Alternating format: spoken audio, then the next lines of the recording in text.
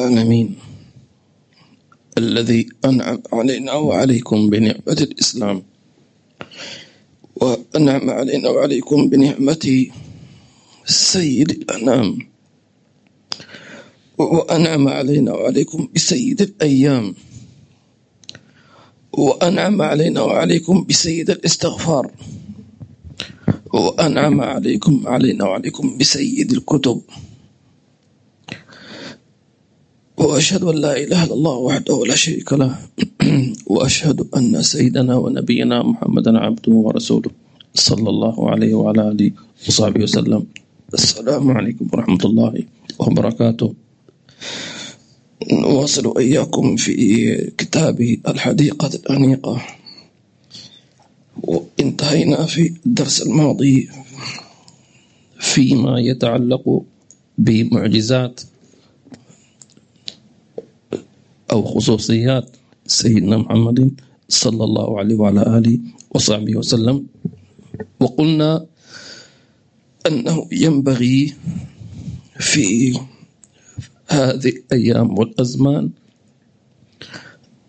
أن نحيي تذكر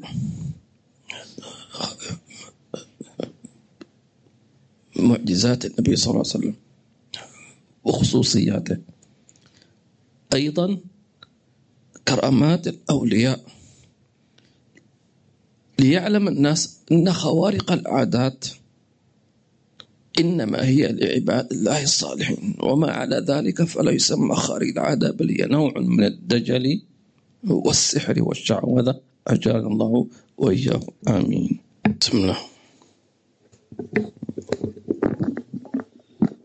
بسم الله الرحمن الرحيم، وصلى الله على سيدنا محمد وعلى آله وصحبه وسلم. من كتاب الحديقة الأنيقة في شرح العروة الوثيقة في علم الشريعة والطريقة والحقيقة للإمام العلامة الشيخ محمد بن عمر بن مبارك الحضرمي الشافعي رحمه الله تعالى، ونفعنا به وبكم وجمعنا به وبكم ومشايخنا في الفردوس الأعلى رضي الله عنكم وعنكم جميعا. وشمت عاطسا وانصح وسلم، وعد واتبع جنازة كل مسلم، تقم بالحق واستجب المنادي أي الداعي، وتقم بالحق أي الواجب عليك لكل مسلم. وأصل البيت قوله صلى الله عليه وسلم: حق المسلم على المسلم 6: إذا لقيته فسلم عليه، وإذا دعاك فأجبه، وإذا استنصحك فانصحه، وإذا عطس فحمد الله فشمته، وإذا مرض فعده، وإذا مات فاتبعه. رواه مسلم عن أبي هريرة رضي الله عنه، وفيه وجوب القيام بحقوق المسلمين عموما وحسن الصحبة معهم. وقد جاء في فضل هذه 6 الخصال خصوصا، وفضل القيام بحقوق المسلمين عموما آيات وأخبار كثيرة. نعم. الآن ننتقل إلى بيت جديد في هذه القصيدة المباركة. تتحدث أو هذا البيت يتحدث عن حقوق المسلم على المسلم. طيب، العلاقة بين كل إنسان، كل واحد منكم له علاقات خاصة وعامة. العلاقات الخاصة اللي هو التعامل مع أقرب الناس إليك، كالوالدين لهم حقوق، الأرحام، الزوجة، أبناؤك، تمام، ثم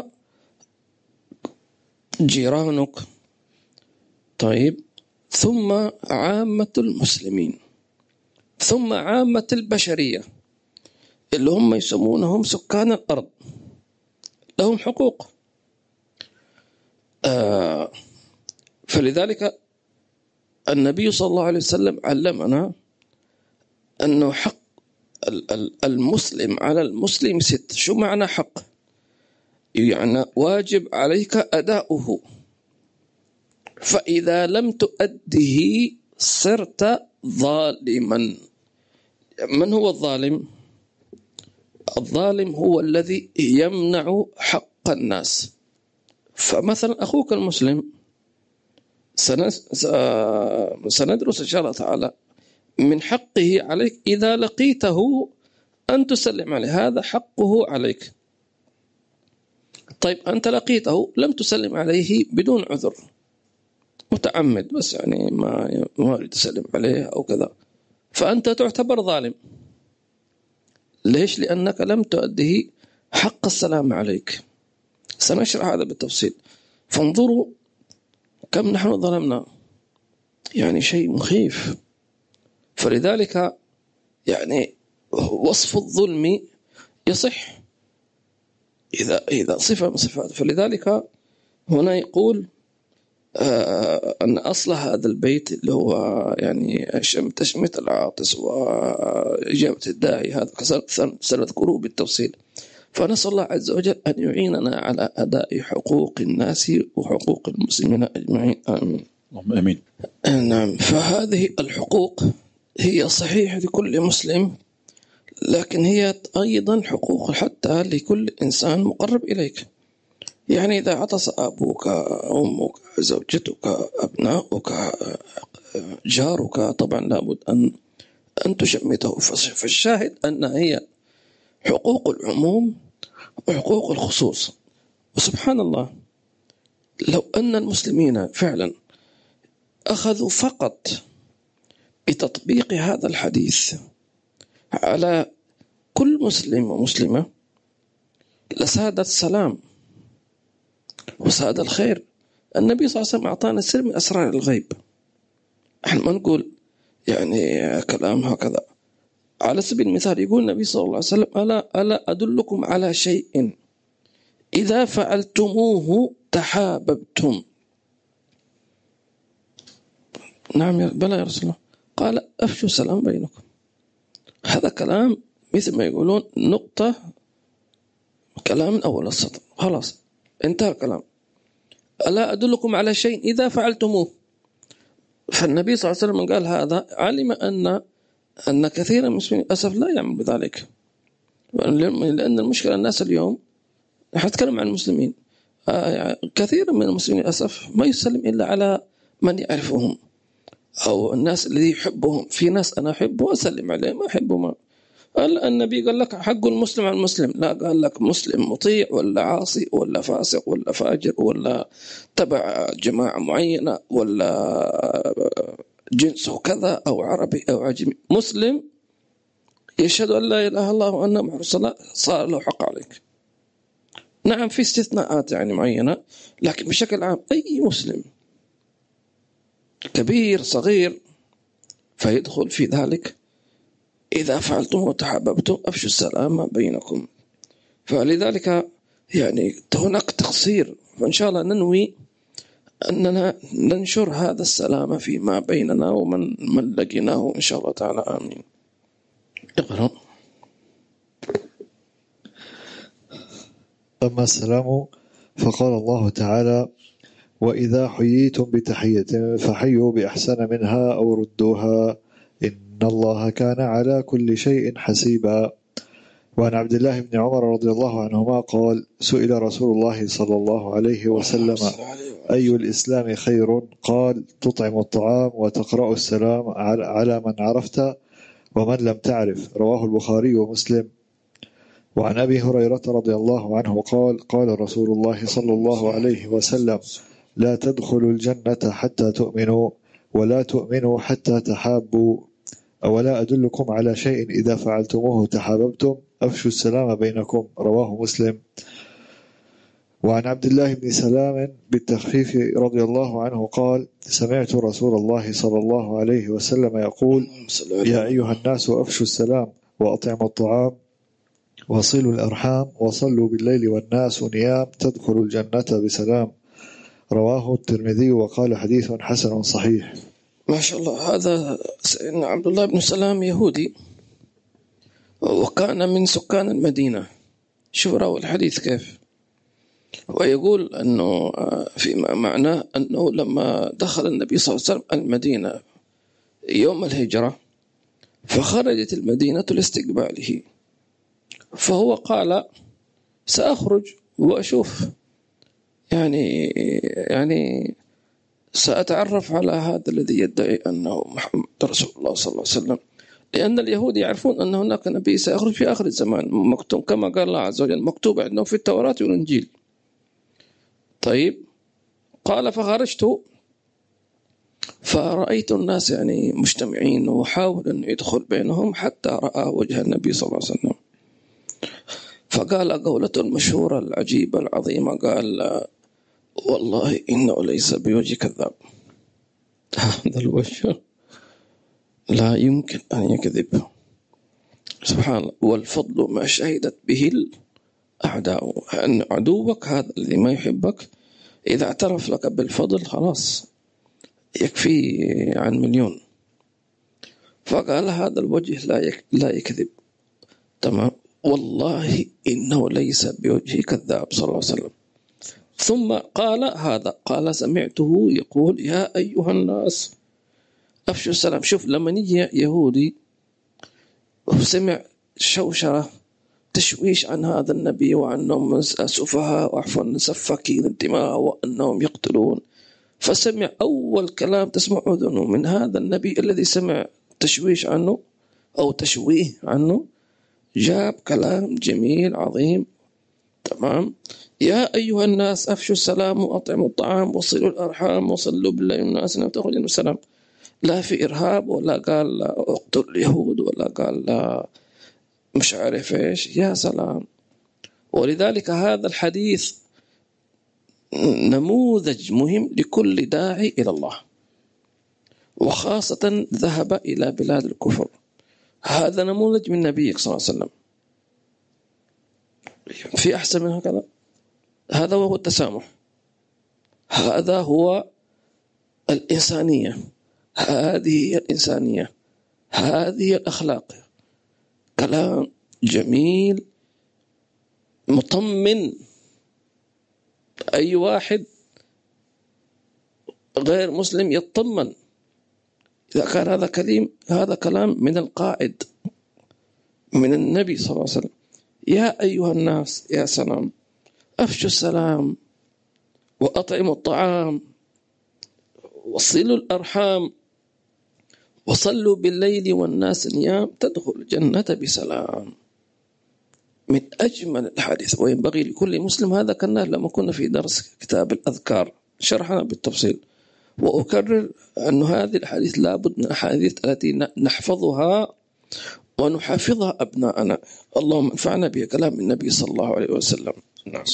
إذن هذا أول حق من حقوق المسلم على المسلم، اللي هو إيش؟ أن تبدأه بالسلام. وأما إذا هو بدأك بالسلام فصار يجب عليك أن ترد عليه السلام، فهو أخذ الثواب قبلك. لما نعيش حياة المنافسة على الخير، لو عرفنا أن هذا السلام، أنك أنت حينما تبدأ بالسلام مش مسألة ثواب. النبي صلى الله عليه وسلم يقول أحبهما إلى الله الذي يبدأ أخاه بالسلام. لو جعلنا مسألة إنه أنا لو ابتدأت أول ما أرى أخي في الإسلام مدام مسلم، أو رأيت أختك في الإسلام مسلمة، أول ما وقع نظرك عليها أو نظرك عليه السلام عليكم ورحمة الله وبركاته، تذكر كون النبي صلى الله عليه وسلم أحبهما وأولاهما بالسلام، الذي ابتدأ أخاه بالسلام. يا سلام. الآن التنافس على أن تكون الأحب إلى الله.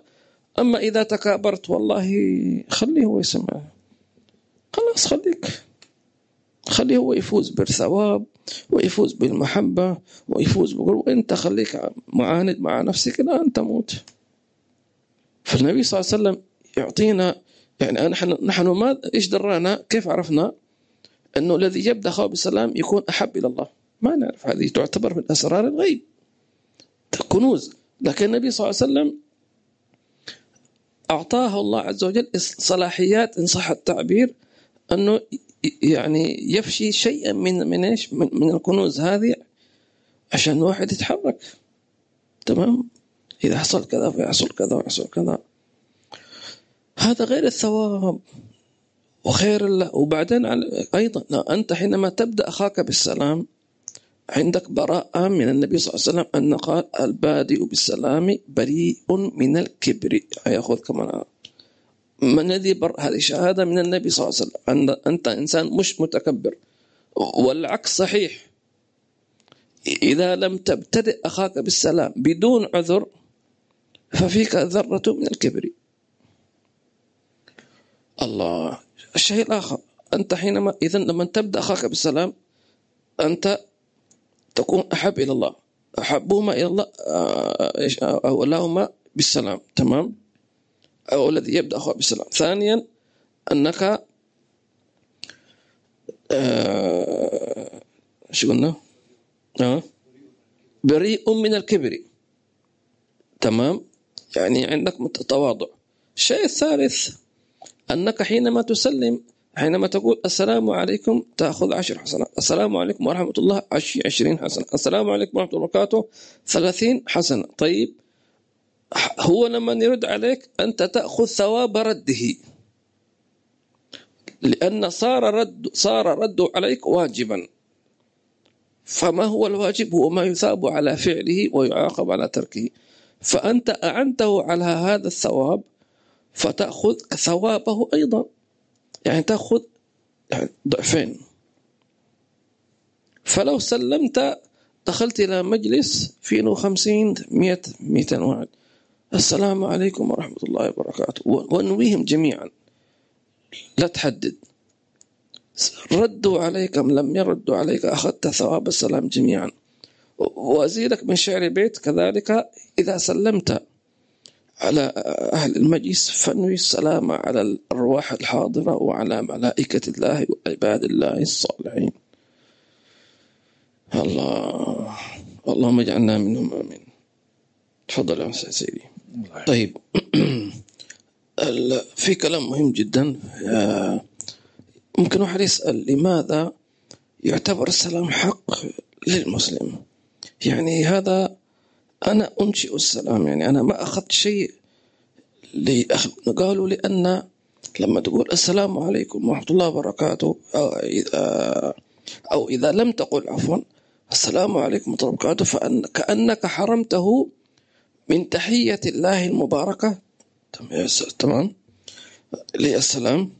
ثانيا حرمته من رحمة الله ورحمة الله وبركاته، فأنت كأنك حرمته من هذه وحرمت نفسك، لأنه هو بالمقابل سيرد عليك ويقول إيش؟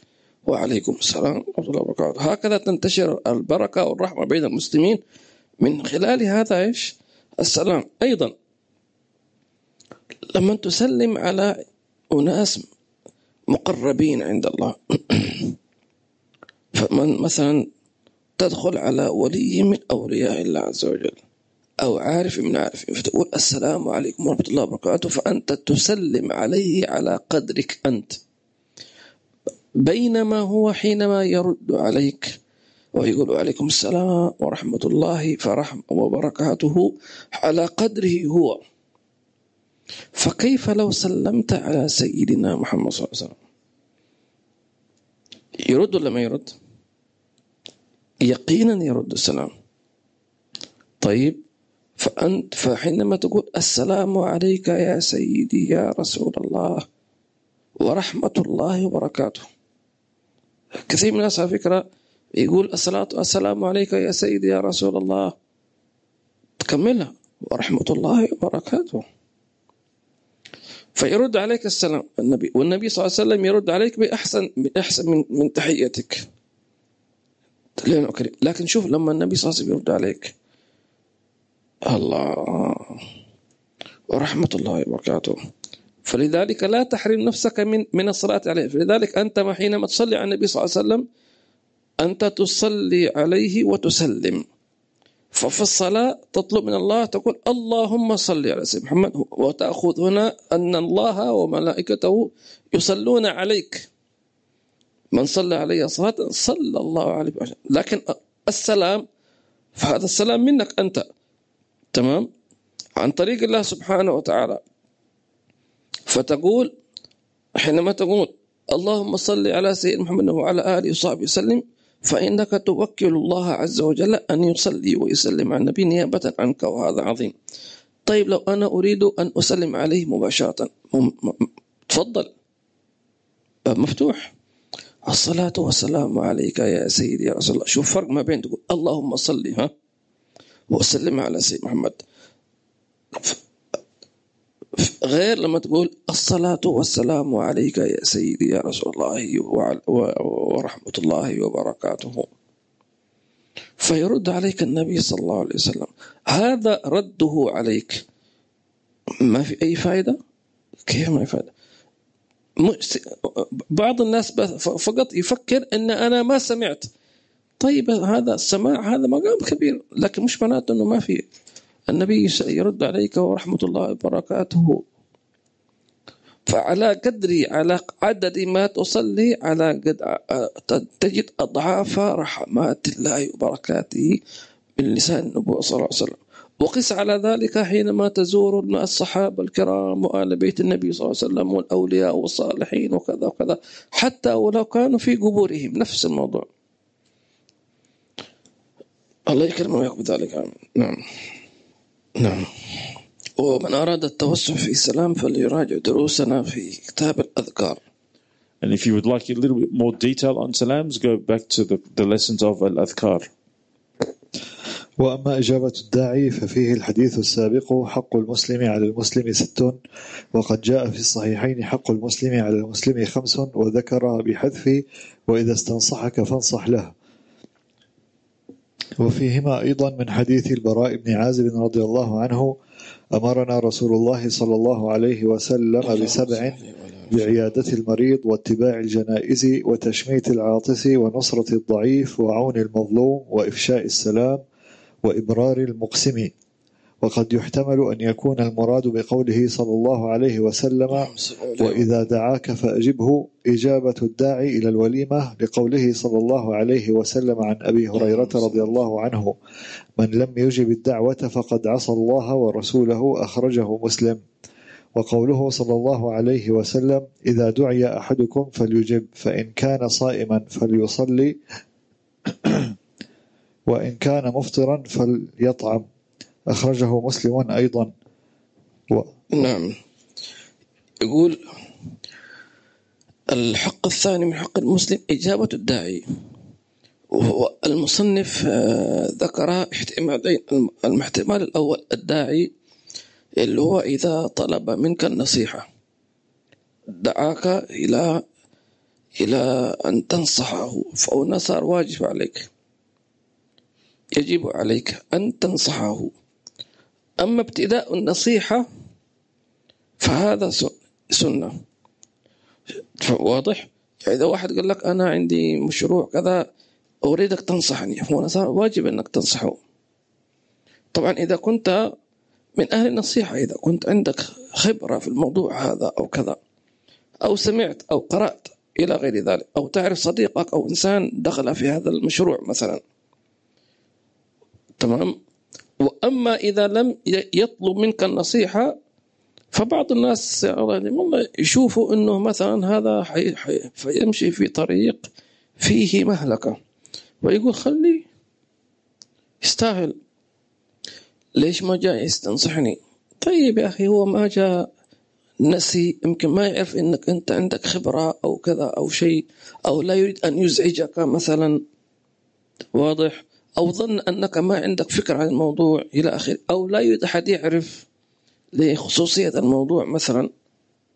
فلذلك بذل النصيحة هذا من أخلاق المسلمين، سبحان الله. فهذا النوع الأول الداعي. فلذلك نقول إذا جاءك شخص وطلب منك النصيحة فلا تتردد في أن تنصحه فيما تعلم، طبعا فيما تعلم. وإذا لم تكن تعلم فقل له سامحني، أنا في الموضوع هذا ما عندي خبرة، ولكن ممكن أعطيك رأيي مثلا أو وجهة نظري أو حسب ما كذا. لكن النصيحة إذا كانت جادة تقول له انتبه من هذا الموضوع كذا كذا، أو لا تفعل إلى آخره، فتوضح أيضا له السبب. يعني لا تقول أنه لا تفعل هذا، انتبه، طيب خليه يفهم ليش وكذا. نعم. الاحتمال الثاني في الداعي هي الدعوة إلى الوليمة. والولائم أنواع، منها ما هو واجب ومنه ما هو سنة. فالواجب طبعا الدعوة إلى وليمة النكاح، فهذه تجب الإجابة طبعا بشروط أن لا يكون هناك معصية أو اختلاط أو منكر أو غير ذلك. فإذا كان هناك منكر فلا يجوز طبعا. هذا واحد. النوع الثاني إجابة دعوة الوليمة بشكل عام، مثلا مناسبة حصول على مثلا وظيفة، مناسبة مثلا خطوبة، مناسبة عودة من السفر، مناسبة حصول على شهادة مثلا دكتوراه ماجستير، أو مناسبة قدوم مسافر، أو ختان عقيقة عفوا، أو غير ذلك، أو شفاء مريض، أو محبة بيعزم أصحابه. بس أنا اشتقت لأخواني وأصحابي وإن شاء الله أدعوكم إلى كذا. فهنا سنة تمام، وفيها جبر الخاطر، وفيها تواصل، وفيها محبة، وفيها أخوة، وفيها يعني.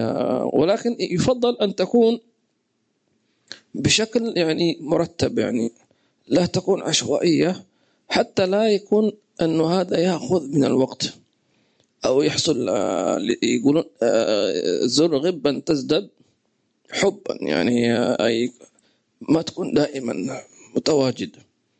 فعموما فالنبي صلى الله عليه وسلم قال إذا دعي أحدكم فليجب. دعاك إنسان مثلا للغداء أو كذا، فقال فإن كان صائما فليصلي، أي يدعو للداعي. فقال طبعا هذا إذا كان صيام نافلة. وهنا قال العلماء في تفصيل، إذا كان سيحزن ويشق عليه أنك أنت مش هتأكل عنده وهو صوم نافلة، أفطر ثم اقضي ذلك اليوم يوما آخر. تمام. وإن كان مفطرا فليطعم. طيب واحد يقول أنا صائم وهذا دعني، والشخص هذا مثلا عادي إنه لو قلت له صائم ما في مشكلة بيقول لك ادعينا. فأنا أقترح عليك أنك تقول الذي دعاك وكان يتمنى أنك تحضر ولكن وافق أنك صائم، تقول له سامحني أنا ودي أن أحضر ولكن سأفطر على تمرتك أنت. مثلا شيخنا الحبيب عمر في رمضان مثلا كثيرون يدعونه. طبعا إذا ذهب يعني دار مصح يكون فاضي، يعني فالحبيب لابد يكون. وهم أنت ما شاء الله من ذا الذي لا يتمنى أن الحبيب عمر يفطر عنده في رمضان ما شاء الله. فطبعا يعني صعب إنه يذهب لهذا وهذا وهذا. فإيش يقول لهم؟ فيقول يعني جزاكم الله خير الدعوة والدعوة مقبولة، أرسلوا لي تمركم وأنا سأفطر عليه في دار المستوى. خلاص، فيفطر على تمرة الداعي الذي دعاه. وهذا النبي صلى الله عليه وسلم قال من فطر صائما أخذ ثوابه ولو على يعني أول لقمة يأكلها الصائم أخذ ثوابها ذلك. أما بقية المائدة والعشاء هذا يدخل في ثواب إطعام الطعام. تمام. والله يبلغنا رمضان في عافية إن شاء الله. نعم. وأما النصيحة فقال الله تعالى إخبارا عن عباده المرسلين عليهم السلام: ونصحت لكم وأنصح لكم وأنا لكم ناصح أمين. وعن تميم الداري رضي الله عنه قال: قال رسول الله صلى الله عليه وسلم: الدين النصيحة. قلنا: لمن يا رسول الله؟ قال: لله ولكتابه ولرسوله ولأئمة المسلمين وعامتهم. رواه مسلم. وعن جرير بن عبد الله رضي الله عنه قال: بايعت رسول الله صلى الله عليه وسلم على إقام الصلاة وإيتاء الزكاة والنصح لكل مسلم. رواه البخاري ومسلم. وعن أبي هريرة رضي الله عنه قال: قال رسول الله صلى الله عليه وسلم: من غشنا فليس منا. رواه مسلم. لذلك ما علاقة النصيحة بقوله من غشنا فليس منا، أنه حينما ترى أخاك المسلم سلك شيئا معينا وهذا فيه خطر ثم لم تنصحه وأنت تعلم أن فيها مخاطرة، تمام، سكت على ذلك فقد غششته، ومن غشنا فليس منا. هذا يحدث كثير للأسف. يقول والله أنا مالي خص، لا ما كلمني وما استشارني وما طلب نصيحتي، خليه يستاهل، خليه يتأدب، خليه، ما يجوز هذا. يعني هلاك، يعني خاصة إذا فيها شيء مصيري. يعني ممكن إنسان يعني يخطئ ويتعلم من خطئه، لا إذا أردت تعليم تمام، لكن حينما لا تنصحه هذه مشكلة كبيرة.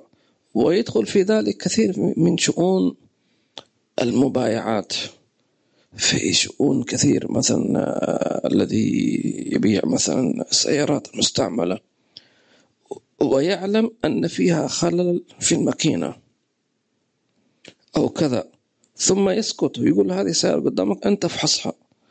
طيب هو ممكن يفحصها لكن ما يكتشف الخلل، صح ولا لا؟ شوف ما شاء الله سيارة نظيفة وممتازة، خلاص ما يعرف وأنت تعلم.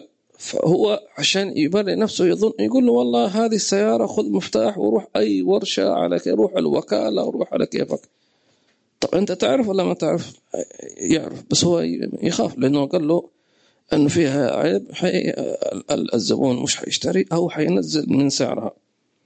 طيب وأنت لما تسكت ذلك حينزل دينك وتكون مبغوض عند الله حتى لو بعتها. أنا حصل لي موقف سبحان الله، يعني زمان يعني اشتريت سيارة من معرض السيارات، ما عندي خبرة طبعا، يعني أول ما جيت هنا قبل يعني حوالي 20 سنة، أو أحب الناس إلي الشخص يقول أنا أريد أن أنصحك. أحب كلمة أحبها فعلا، إنه شخص يقول لك أنا أريد أن أنصحك نصيحة لوجه الله. هذه شيء جميل جدا والله، إن شاء الله يكثر من أمثالهم. حصل لي موقفين شخصين كله يتعلق بالسيارات يعني. وطبعا واحد يعني من زمان شباب يبغى يشتري سيارات وكذا، مش حق تجارة، لا كذا يعني تجربة يعني. فاشتريت سيارة من المعرض عجبتني، شفتها نظيفة، ما عندي خبرة ولا شيء. فقال لي، قلت للبائع كم؟ قال لي كذا كذا 1000 درهم. قلت له السيارة فيها شيء؟ هل فيها دعمة؟ هل فيها كذا؟ هل مصبوغة؟ والكلام هذا. قال لي شوف المفتاح وانت افحصها. أنا سكتها ما شاء الله ممتازة وكل شيء. فبعدين واحد من شو اسمه يعني جيران المعرض قال لي شوف فينا ورشة بالكمبيوتر افحصها وروح. فرحت أنا عند الورشة هذه، فحصها وطلعها وشاف وساق السيارة، هي فورويل يعني، ودها في الرمل وأنا كنت معه. بعدين بعد ما خلص كل شيء أنا مبسوط. قال لي تبغى نصيحتي؟ قلت نعم. قال لا تشتري السيارة هذه. أنا يعني صدمني لأنه خلاص سيارة أوكي ما شاء الله. زعلت. شوف كيف، شوف هذا غباء مني أنا. لابد الإنسان يدرس. يعني واحد صدق قال لي شوف أنا مهندس، أنا صاحب هذه الورشة وأنا عندي خبرة، هذه السيارة فيها كذا وكذا وكذا. وأنا للأسف جات على دماغي. يعني قلت له يمكن رجال يعني كذا يبغى يشتري نفسه، مش يا الشيطان عجبته السيارة يبغى يشتريها. شوف كيف الغباء كيف. فلم أخذ بنصيحته وفعلا اشتريتها فرحان. يومين 3 أيام بعدين العيوب تتوالى، 2 و3 و4 و5 لغاية ما بعتها برخص التراب، خسران طبعا. هذا موقف. فالشاهد إنه واحد لما يقول لك أنا أنصحك نصيحة لوجه الله، وخاص أنت ما تعرفه، هو ما يستفيد منك شيء، لأن حدفع له فلوس إيش؟ الفحص خلاص ما له شغل. الشيء الثاني برضو سيارة اشتريتها، وهذه برضو عجبتني كل شيء، وبعدين لما سقتها برضو ما عجبتني فيها حركة كذا، فعرضتها للبيع وأنا ما أعرف إيش عيوبها. فجاء واحد يعني سعودي برضو هنا في شارع، فطلع وساق السيارة، قال لي السيارة هذه شكلها مضروبة. أوه ليش؟ قال لي شوف يسمون هذا الباق إيش؟ الكيس الهواء، إيرباق. قال لي شوف أصلا مفتوح فقلت ليش معنى هذا؟ ما فهم. قال لي معنى السيارة مصدومة من قدام وهذا متغير. لا حول ولا قوة. ولا قلت له صدق أنا ما كنت أعرف. قال لي أنك أنت صادق أنا هشتري منك وبالسعر دي أنت إيش. سبحان الله. فيعني يقول لك الحلال إيش ما يضيع. الله يجعل أموننا كل حلال إن شاء الله في عافية. آمين. دي الخير يعني. آمين. الحمد لله. وفي الخلاصة يعني نكتفي بهذا القدر، أنه ينبغي كل واحد منا أن يكون هو عنده يبادر أن ينصح أخاه، تمام، ولا تصدق الشيطان يقول لك أنت مش حيسمع نصيحتك وتعب نفسك على الفاضي، مش على الفاضي، لأنك أنت أخذ ثواب، وهي نصيحة من أصل لله عز وجل، صح ولا ما تجد منه شيء. الشيء الثاني أن أيضا أنك تطلب نصيحة، وغالبا كان السلف الصالح يطلبون النصائح عند السفر وعند لقاء الصالحين والعلماء. واضح؟ فإذا ما أردت أن تسافر فاطلب النصيحة من أهل النصح. أنا مسافر بلد فلاني، شو تنصحني بأي شيء؟ انصحني بأي شيء. أخذ معي شيء معين، هل أحتاج إلى شيء؟ مثلا بلاد باردة فيقول لك خذ معك إيش معطف مثلا، صح، بدل ما أنت تتعب هناك وكذا. أو مثلا لا تأخذ شيء معك لأنه هذا سيسبب لك مشكلة. لما نروح أستراليا فوجئونا قالوا له السواك ممنوع، صح، إلا بتصريح مش عارف إيش، والدخون، صح، أظن بخور نعم، البخور عشان الخشب، نعم. فسبحان الله أنا ما كنت يعني تعرف هذا الشيء. فأيضا حينما تزور العلماء الصالحين كل شيء اطلب منه النصيحة بما تنصح لي، لأنه العارف بالله يلقي الله في قلبه كلاما ينفعك أنت، ربما هو ما يدري، يقول لك يا ابني والله يعني إن شاء الله يقول له أي شيء، فسيجري الله على لسانه كلاما ربما تجد فيها رسالة لك. وأسأل الله عز وجل أن يجعلنا وإياكم من الذين يستمعون القول فيتبعون أحسنه في خير وعافية، والحمد لله رب العالمين.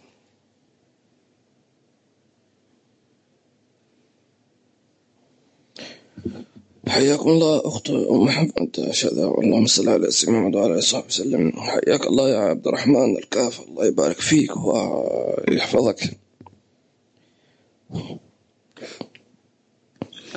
اللهم صل عليه وعلى آله وسلم. الله سقينا. وعليكم السلام ورحمة الله وبركاته. جزاكم الله خير. وتقول جزاك الله خير يا أحمد وجمال ومحمد طارق أيضا. نعم.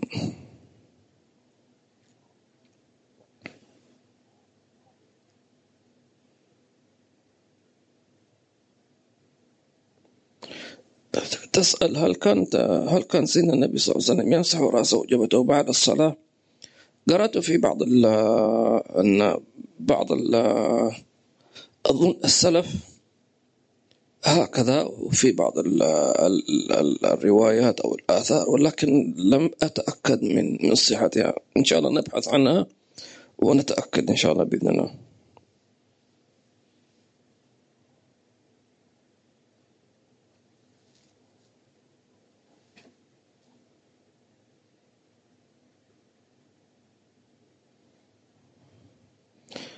أم عبد الله تقول جزاك الله خير شيخ وإياكم. تقول بعد إن حضرتك عندي سؤال، ما حكم قطيعة رحم الخال وهو على قيد الحياة وأولاده بعد وفاته، ربنا يبارك لك يا آمين.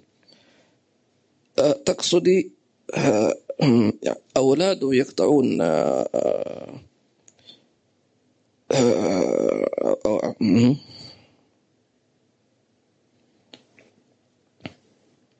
يعني أبناء أخته هم الذين يقطعون خالهم. عموما قطيعة الرحم لا كلام فيها، يعني أن النبي صلى الله عليه وسلم يعني أخبرنا أن قاطع الرحم ملعون. تمام. فهل عسيتم إن توليتم أن تفسدوا في الأرض وتقطعوا أرحامكم أولئك الذين لعنهم وعمى أبصارهم. فقطيعة الرحم يا أختنا الفاضلة من المحرمات، وصاحبها ملعون والعياذ بالله عز وجل. طبعا أحيانا تحدث هناك خلافات أسرية وتنازعات، لكن هذا لا يبرر قطيعة الرحم. ما هي قطيعة الرحم؟ أن ينوي مقاطعة بقلبه. تمام. هذه هي المشكلة. لكن في بعض الناس مثلا ما قدر يزور خاله، لكن مش بنية المقاطع، ما حصل وقت مثلا مشغول، فهذا لا يسمى قاطع، ولكن ممكن نسميه مقصر، لأنه الإنسان كلنا مشغولين. واضح؟ لكن القطيعة في الحقيقة هي نيته أن خالي أو عمي أو كذا مش حكلمه ولا حزوره ولا. هذه القطيعة النية. فلذلك نقول كل واحد مننا أكيد عنده طبعا أقارب وأرحام وإلى آخره، فينوي صلتهم بأي طريقة، فإن استطاع برسالة واتساب، باتصال، بزيارة، بأي شيء، بهدية، كما ذكرنا ذلك في دروس ماضية. كل واحد يختلف. في بعض الناس مثلا بعض الأرحام ما يكتفي بساعة واتساب، يقول لك إيش هذا، تعال زورني، فتزوره. في بعضهم ما يكفي زيارة، ما عندك هدية، طيب جاي كذا يدك فاضية، وانا كمان أضيفك كمان. تمام. فتجيب له شوكولات. في بعضهم يكتفي بالسلام، فيختلف. فنوصي طبعا أي إنسان بصلة رحمه قدر المستطاع، ولا تسمى صلة رحم إذا هم وصلوك. اللي يزورني أنا أزورها، نسمى هذه يعني ردة فعل يعني. الله يبارك في الجميع. الأخت يسرى تقول: ما العذر الذي يمنع ابتداء السلام؟ يعني ممكن بعبارة أخرى، في أشخاص مثلا لا يسلم عليهم كالمجاهر بالمعصية، تمام، إلا إذا كان على سبيل الدعوة، تمام، دعوة، أو الظالم، تمام. فهذا هنا يختلف من شخص لآخر. أما بشكل عام ابتداء السلام فهو سنة محبوبة من النبي محمد صلى الله عليه وعلى آله وصحبه وسلم. نعم هناك أشخاص لا ما يسلم عليهم، وهذا ما ذكرته لأن شرحناه في كتاب الأذكار. لكن مدام الأخت سألت، فمثلا لا يسلم على واحد يأكل، مدام مشغول بالأكل فلا يسلم عليه لأنه سينشغل بالرد. كذلك الذي يصلي، إنسان يصلي ما تسلم عليه. إنسان نايم، واحد نايم، السلام عليكم، وقدامك يشخر السلام عليكم، وهو مش فاهم هذا في الرؤية في المنام ولا في اليقظة ولا تمام. احنا قلنا إن في بعض الناس إذا رأى أن يوقظ نائم، في بعض يسلم عليه، فهذا ما سلام مش محله سلام. طيب أصلا نايم، شو ماذا كيف تصحي؟ تنادي باسمه. سبحان الله، المناداة باسم النائم أو الميت سواء. سبحان الله، جربوها. لما أنت توقظ إنسان نايم، طبعا في ناس يختلفون في إيقاظ، منهم من كما ذكرنا السلام عليكم يا مثلا قم أنت نومك ثقيل، أو يصفق أو كذا، أو يقرأ الباب طاخ طاخ، يا فلان يا فلان، يقوم. سبحان الله. جربها ستجد عجب. يعني حتى لو نومه ثقيل سر عجيب. يعني الروح لما اسمها تحضر. لذلك لما تسلم على الميت تسلم عليه باسمه: السلام عليك يا فلان بن فلان. هذا ميت، أنت ما تدري فين روحه، أنت ما تسلم على جسد. واضح؟ هذه روحه فين؟ هذا ممكن يكون هذا المتوفى مثلا من أولياء الصالحين، تكون روحه في حظيرة القدس. وين أنت؟ وين هذا؟ وين؟ لكن لما أنت تنادي باسم هذا: السلام عليكم يا فلان فلان، تأتي هذه الروح في لحظات. من عجائب. فالنائم كذلك: يا فلان، سواء كان مثلا ابنك أو بنتك أو كذا: يا ابني فلان، يا فلان. وتكون فيها شيء من الرحمة، مش الرهبة. نعم، الله يعين.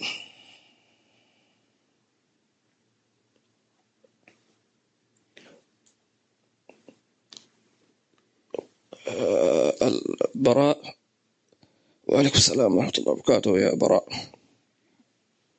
آمين. الرحمة المداة تقول: هل يجوز المرأة أن تطلق السلام عند الرجال في مكان عمل مثلا أم أفضل تركه؟ برضه هذا شرحناه في كتاب الأذكار، لكن يبدو أن البعض يعني لم يحضر الدرس. قلنا سلام الرجل على المرأة أو المرأة على الرجل فيها تفصيل. فإن كان أهم شيء أنه إذا كان هناك تخشى الفتنة فلا تسلم. والمقصود بالفتنة أي تحريك الشهوة والعياذ بالله عز وجل. هذا واحد، انتهينا. الشيء الثاني: إذا كان ما في فتنة فنقول الأفضل أن يعني مثلا يكون السلام بأدب، ويكون على الجميع السلام عليكم، وهكذا، لا ابتسامة ولا يعني ما يكون في كلمات متوالية: كيف الحال؟ ما شاء الله اليوم وجهك منور، ما شاء الله شو فاطر اليوم، ما شاء الله شو القهوة تبعك، يلا. لا، فيكون سلام عام: السلام عليكم، خلاص. فالمرأة إذا أردت أن تسلم مثلا مثلا في هناك زملاء في رجال وفي نساء، فلتنوي السلام على النساء، فإن رد رجل يرد، تمام، ويكون سلام محصور: السلام عليكم. ولكن للأسف في بعض الناس يعني حتى الرجال يسلم على النساء بسلام، يعني فيه تجاوز شديد يعني، والعياذ بالله عز وجل.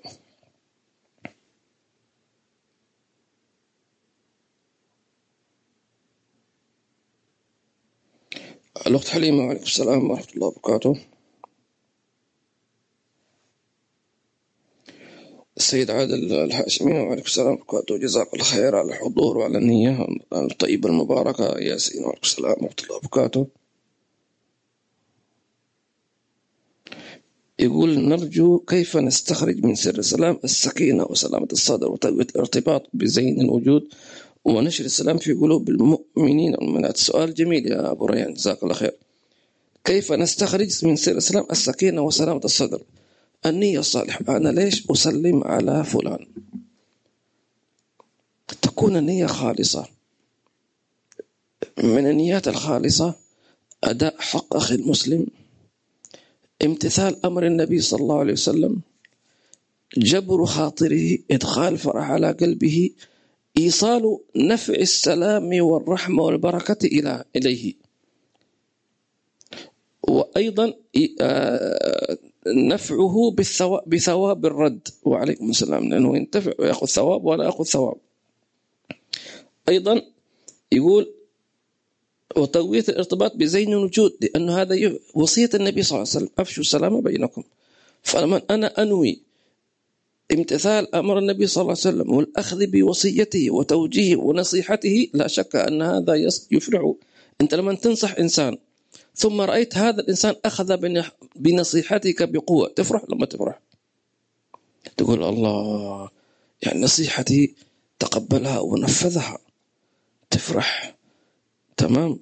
لأنه لم يرمي بنصيحتك برا، قدر.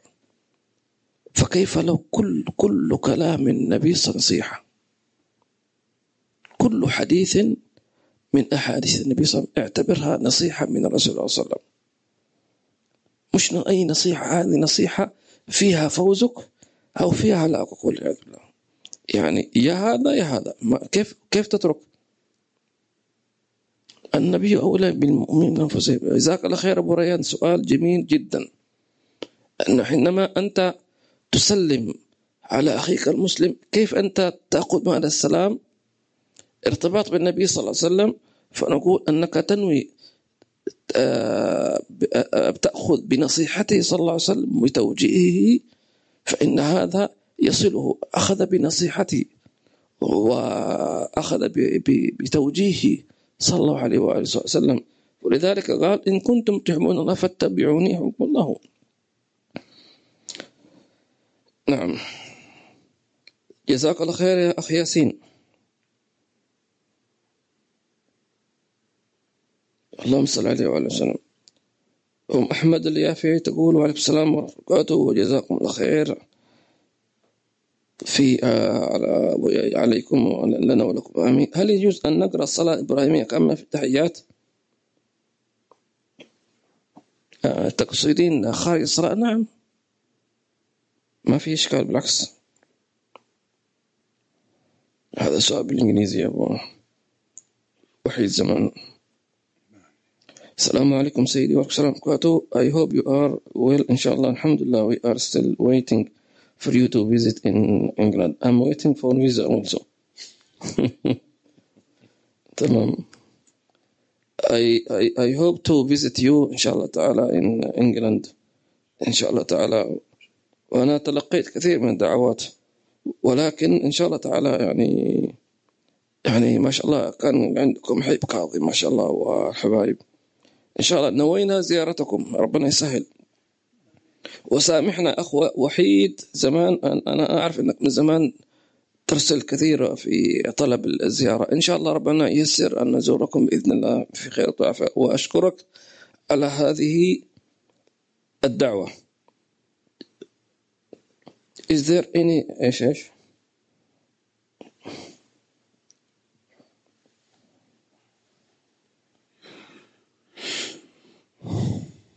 هل في prerequisites of giving? Is there any prerequisites for giving advice? Any conditions for the advisor before giving advice? هل في شروط على اللي يعطي النصيحة؟ ما شاء الله، ممتاز، سؤال جميل جدا. هل توجد شروط لمن يريد أن ينصح أخاه المسلم؟ نعم، ما نقول شروط، نسميها آداب. أول شيء صدق النية والإخلاص. تفضل. We won't say conditions, but we call them etiquettes or adab. One is the being true or honest in your intention and your sincerity. الشيء الثاني أن أعرف هذا المنصوح ما الذي يناسبه من النصيحة، أن تكون النصيحة فيها شيء من اللطافة والرحمة والمحبة، أن تكون النصيحة في وقت مناسب، أن يبدأ النصيحة بالأسهل، يعني يكون نصيحة مثلا بالتلميح بهكذا لعله يفهم، ثم بعد ذلك بالتصريح إذا لم يدرك ذلك، تستعرف، ثم أن تعطيه فرصة لكي يفكر في نصيحتك ويتأكد هل هذه النصيحة في محلها أو لا. أن تذكر له ما سبب هذه النصيحة. مثلا هو أراد أن يشتري شيئا فقلت لا تشتري، فهو لابد يقول ليش، فأنت تقول له السبب. هذه باختصار شديد. نعم. حيا الله أبو خالد محمد العالكة، جزاك الله خير. وعليكم السلام ورحمة الله وبركاته. بارك الله فيك وفي أهلك وأولادك ووالديك. العم محمد صالحين ما شاء الله من ملبون، وعليكم السلام ورحمة الله وبركاته. والله يبارك فيكم يا عمنا أبو أحمد، الله يبارك فيكم. وسلامنا لأم أحمد، وإن شاء الله نجتمع قريب وإن شاء الله، ويسلم عليكم جميعا الحضور. آمين يا رب العالمين.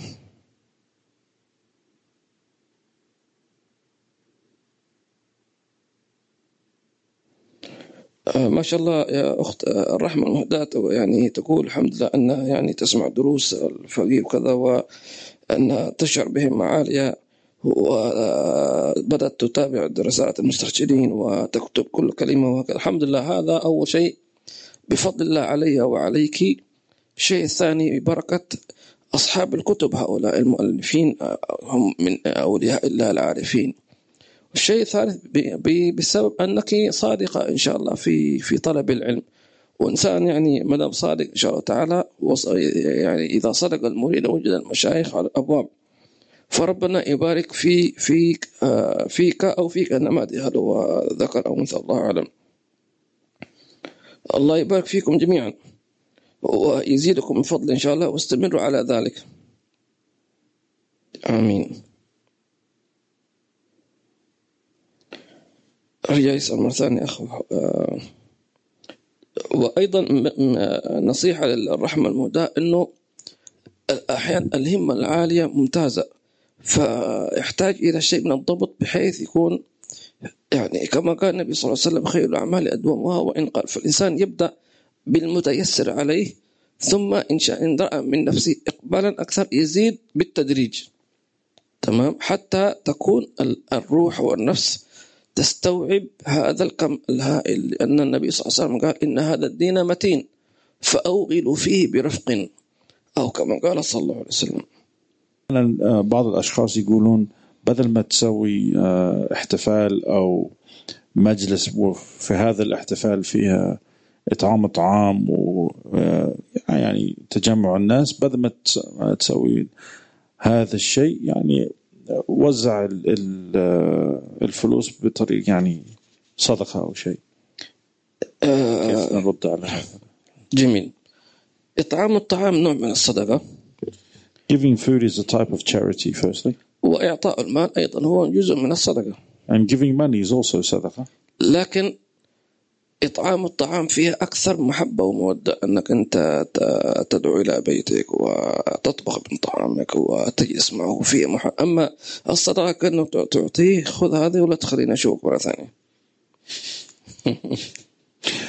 الإنسان يجمع، تارة يعمل وليا وتارة يصدق، طبعا لا هذا ولا هذا يكفي. فعلا يعني يفرح بالمال بالصدقة يعني مباشرة، فيعطى، فهو ينظر ما الذي يناسب الإنسان، والمقصود نفع المسلم بأي طريقة. The intention is. طيب، الأخت ألا تقول: هل ممكن تشرحوا الكلمة زر غبا من الزيارة؟ زر غبا تزداد حبا، أي إذا زرت إخوانك في الله أو كذا فلا تزورهم دائما، لأنه بعدين خلاص حيمل ويقول هذا ما عنده شو ولا مش إلا جاي يزورنا فاضي، إحنا مش فاضي لك، تمام. فلما يزورهم من وقت لآخر فيشتاقون إليه: من زمان ما شفناك، وهكذا. شوف حكمة النبي صلى الله عليه وسلم: زر غبا تزداد حبا. طيب،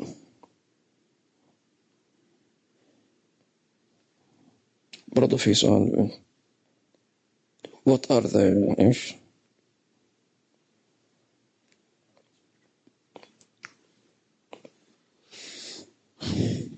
لما الواحد يبيع أو يشتري عن طريق الغش، كيف هذا يؤثر على الإنسان؟ يعني كيف يؤثر عليه روحانيا وإيمانا؟ أكيد، يعني إذا غش إنسان في بضاعة فهو سيستلم مال مقابل هذه المبايع. هذا المال حلال؟ لا مش حلال، فيه شبهة، غش كذا. فبالتالي هذا الغش سيؤثر على روحه لا شك في ذلك. كيف يؤثر عليه؟ مثلا ما يخشى في صلاته، تمام، ما يجد لذة في الطاعة، يحس نفسه مضغوطة مكتومة، وهذا كثير يحدث. يقول لك أنا مضايق أريد أشم هواء، فيروح ويسافر وبرضه المشكلة مستمرة، تمام. فأكيد فأي إنسان يشعر بضيق نفسي، نقول أول شيء: هل ظلمت أحد؟ قبل ما تروح تأخذ أدوية ومش عارف إيش، لأنه من عقوبة الله للظالم أنه يجد في نفسه ضيق مش معروف له أي سبب، سبحان الله. وواحد هكذا قال لي شخص أعرفه، يقول لي أنا دائما أنا يقول أنا اشتريت أرض وبنيت بيت كبير وما شاء الله، لكن ما أقدر أدخل هذا البيت، بيت فخم ما شاء الله. فقال أنا مش عارف. فهذا الذي يسأله أو المسؤول ألهم الله، قال له هل هذا الأرض تبعك؟ قال لا. يعني أخذ جزء من هذا الأرض، جزء. أنت ظلمت، أنت جالس في قطعة إن شاء الله تكون شبر مش تبعك، هذه ما كيف ترتاح؟ هذا يدعو عليك يا رب فلان ظلمني أخذ أرضي مش عارف معي. فالله لا يجعلنا لا ظالمين ولا مظلومين. أذكر في موقف في مجلس ما جالس زمان هذا في جدة، في مجلس الحبيب القادر الشيخ هذا الله يرحمه ويعلي درجاته. حينما انفضل المجلس جاءوا ناس يسلمون عليه، فجاء واحد أنا لا أعرفه فسلم الحبيب وكأنه طالب من الدعاء، كأنه هذا الشخص نفس اللي عنده ضيق وكذا، فيقول حبيبي ادعي لي وكذا. فالحبيب التفت إليه قال له كلمتين: زكي مالك. سمعت بإذني، قلت لا إله إلا الله. يعني مباشر، يعني زي ما يقول أعطيك من الآخر، تعبان وضيق زكي مالك. والرجل يعني سحب نفسه مشى، يعني وصل له جواب. الشاهد أنا كنت في ذلك الفترة يعني أظن كنت في الثانوية وكذا، لكن أنا هزني هذا، لا زالت ترند في أذني. فأقول هل هذا ما يزكي؟ في ناس فعلا ما تزكي أبدا، يا ساتر. أو بعضهم يزكي ولكن كذا زي ما يقول العوام يهبش له هبشة ويقول يلا هذه عنده في رصيده مئات الآلاف مثلا وما يعرف يحسب، يقول يلا أجيب 10,000 درهم ينصار. لابد تحسبها بحساب. أو منهم من يحسبها ولكن ما يعطيها لمستحقيها، هذه مشكلة ثانية. وهذه فعلا مشكلة أنا أعيشها في الأصل، إنه أنت عندك تريد أن تزكي وما شاء الله ورع، ولكن لا تجد من يستحق، تشك. فهذه مشكلة كلنا نواجهها، ما يعني من المستحق فعلا. فالحمد لله إنه في بعض الناس يعني تثق فيهم كذا وهكذا، ولكن سبحان الله، الله يعين. فجزاك الله خير يا أخي حسين عادل الكاف، جزاك الله خير يا حسين من أريزونا ما شاء الله. الأخت يسرى الحفار جزاكم خير وتوسع الدرس، الله يجزيك خير، والفوائد الكثيرة لأصحاب النيات الكبيرة. يقولون الكلام رزق المستمع، فمن حضر بنية طلب العلم وكان صادقا سيأتيه العلم النافع. نعم. الأخ محمد وعليكم السلام ورحمة الله وبركاته، بارك الله فيك يا محمد. يقول وعليكم السلام ورحمة الله وبركاته. يقول ما الأدب المطلوب للسلام عند دخول الطالب على أستاذه وهو يلقي الدرس؟ كذلك إن دخل الأدنى على الأعلى. سؤال جميل. يحدث أحيانا مثلا أنت كطالب تريد أن تدخل على شيخك وعنده درس، فنعم هنا لا تسلم، خاصة إذا كان يلقي، وإنما تسلم على من بجانبك، مثل الذي يدخل إلى المسجد يعني قبل الخطبة مثلا، فيدخل إلى المسجد تمام، ثم يصلي تحية المسجد، فإذا جلس يسلم عليه السلام عليكم ورحمة الله وبركاته، السلام عليكم ورحمة الله وبركاته، تمام. فإذا كان الأستاذ يشرح فيفضل أنك تدخل بأدب دون لفت انتباه وتقطع لكلامه أو تحصل ربك في المجلس، تجلس وتسلم السلام عليكم والسلام عليكم وخلاص.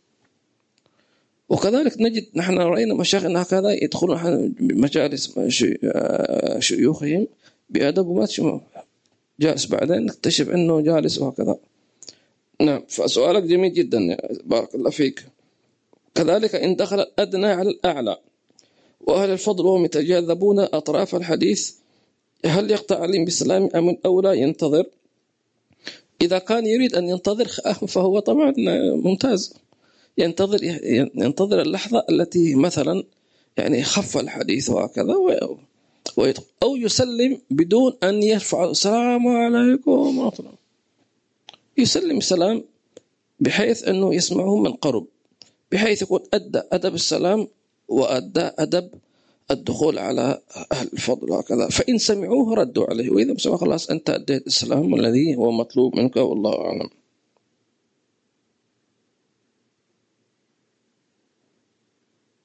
محمد الحسيني، وعليكم السلام ورحمة الله وبركاته، حياك الله يا أخي محمد، جزاكم الله خير.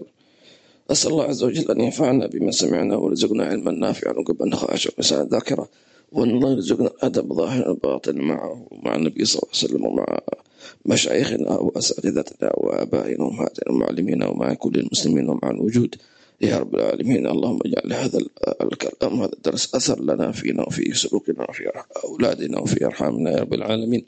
اللهم اهدنا لأحسن الأخلاق، لا يهدي لأحسنها إلا أنت، واصرف عنا سيئها لا يصرف عنا سيئها إلا أنت بكرمك وجودك، وأهلنا لاستقبال العشر ربيع أول، وجعلنا فيه من أسعد الناس بالنبي صلى الله عليه وسلم، وارزقنا حبه وخدمته ونصرته والوفاء بالعهد حتى نلقاك وأنت راض عنا بعده من طيب الحال الجميل بسر أسرار الفاتحة وإلى حضرة النبي صلى الله عليه وسلم.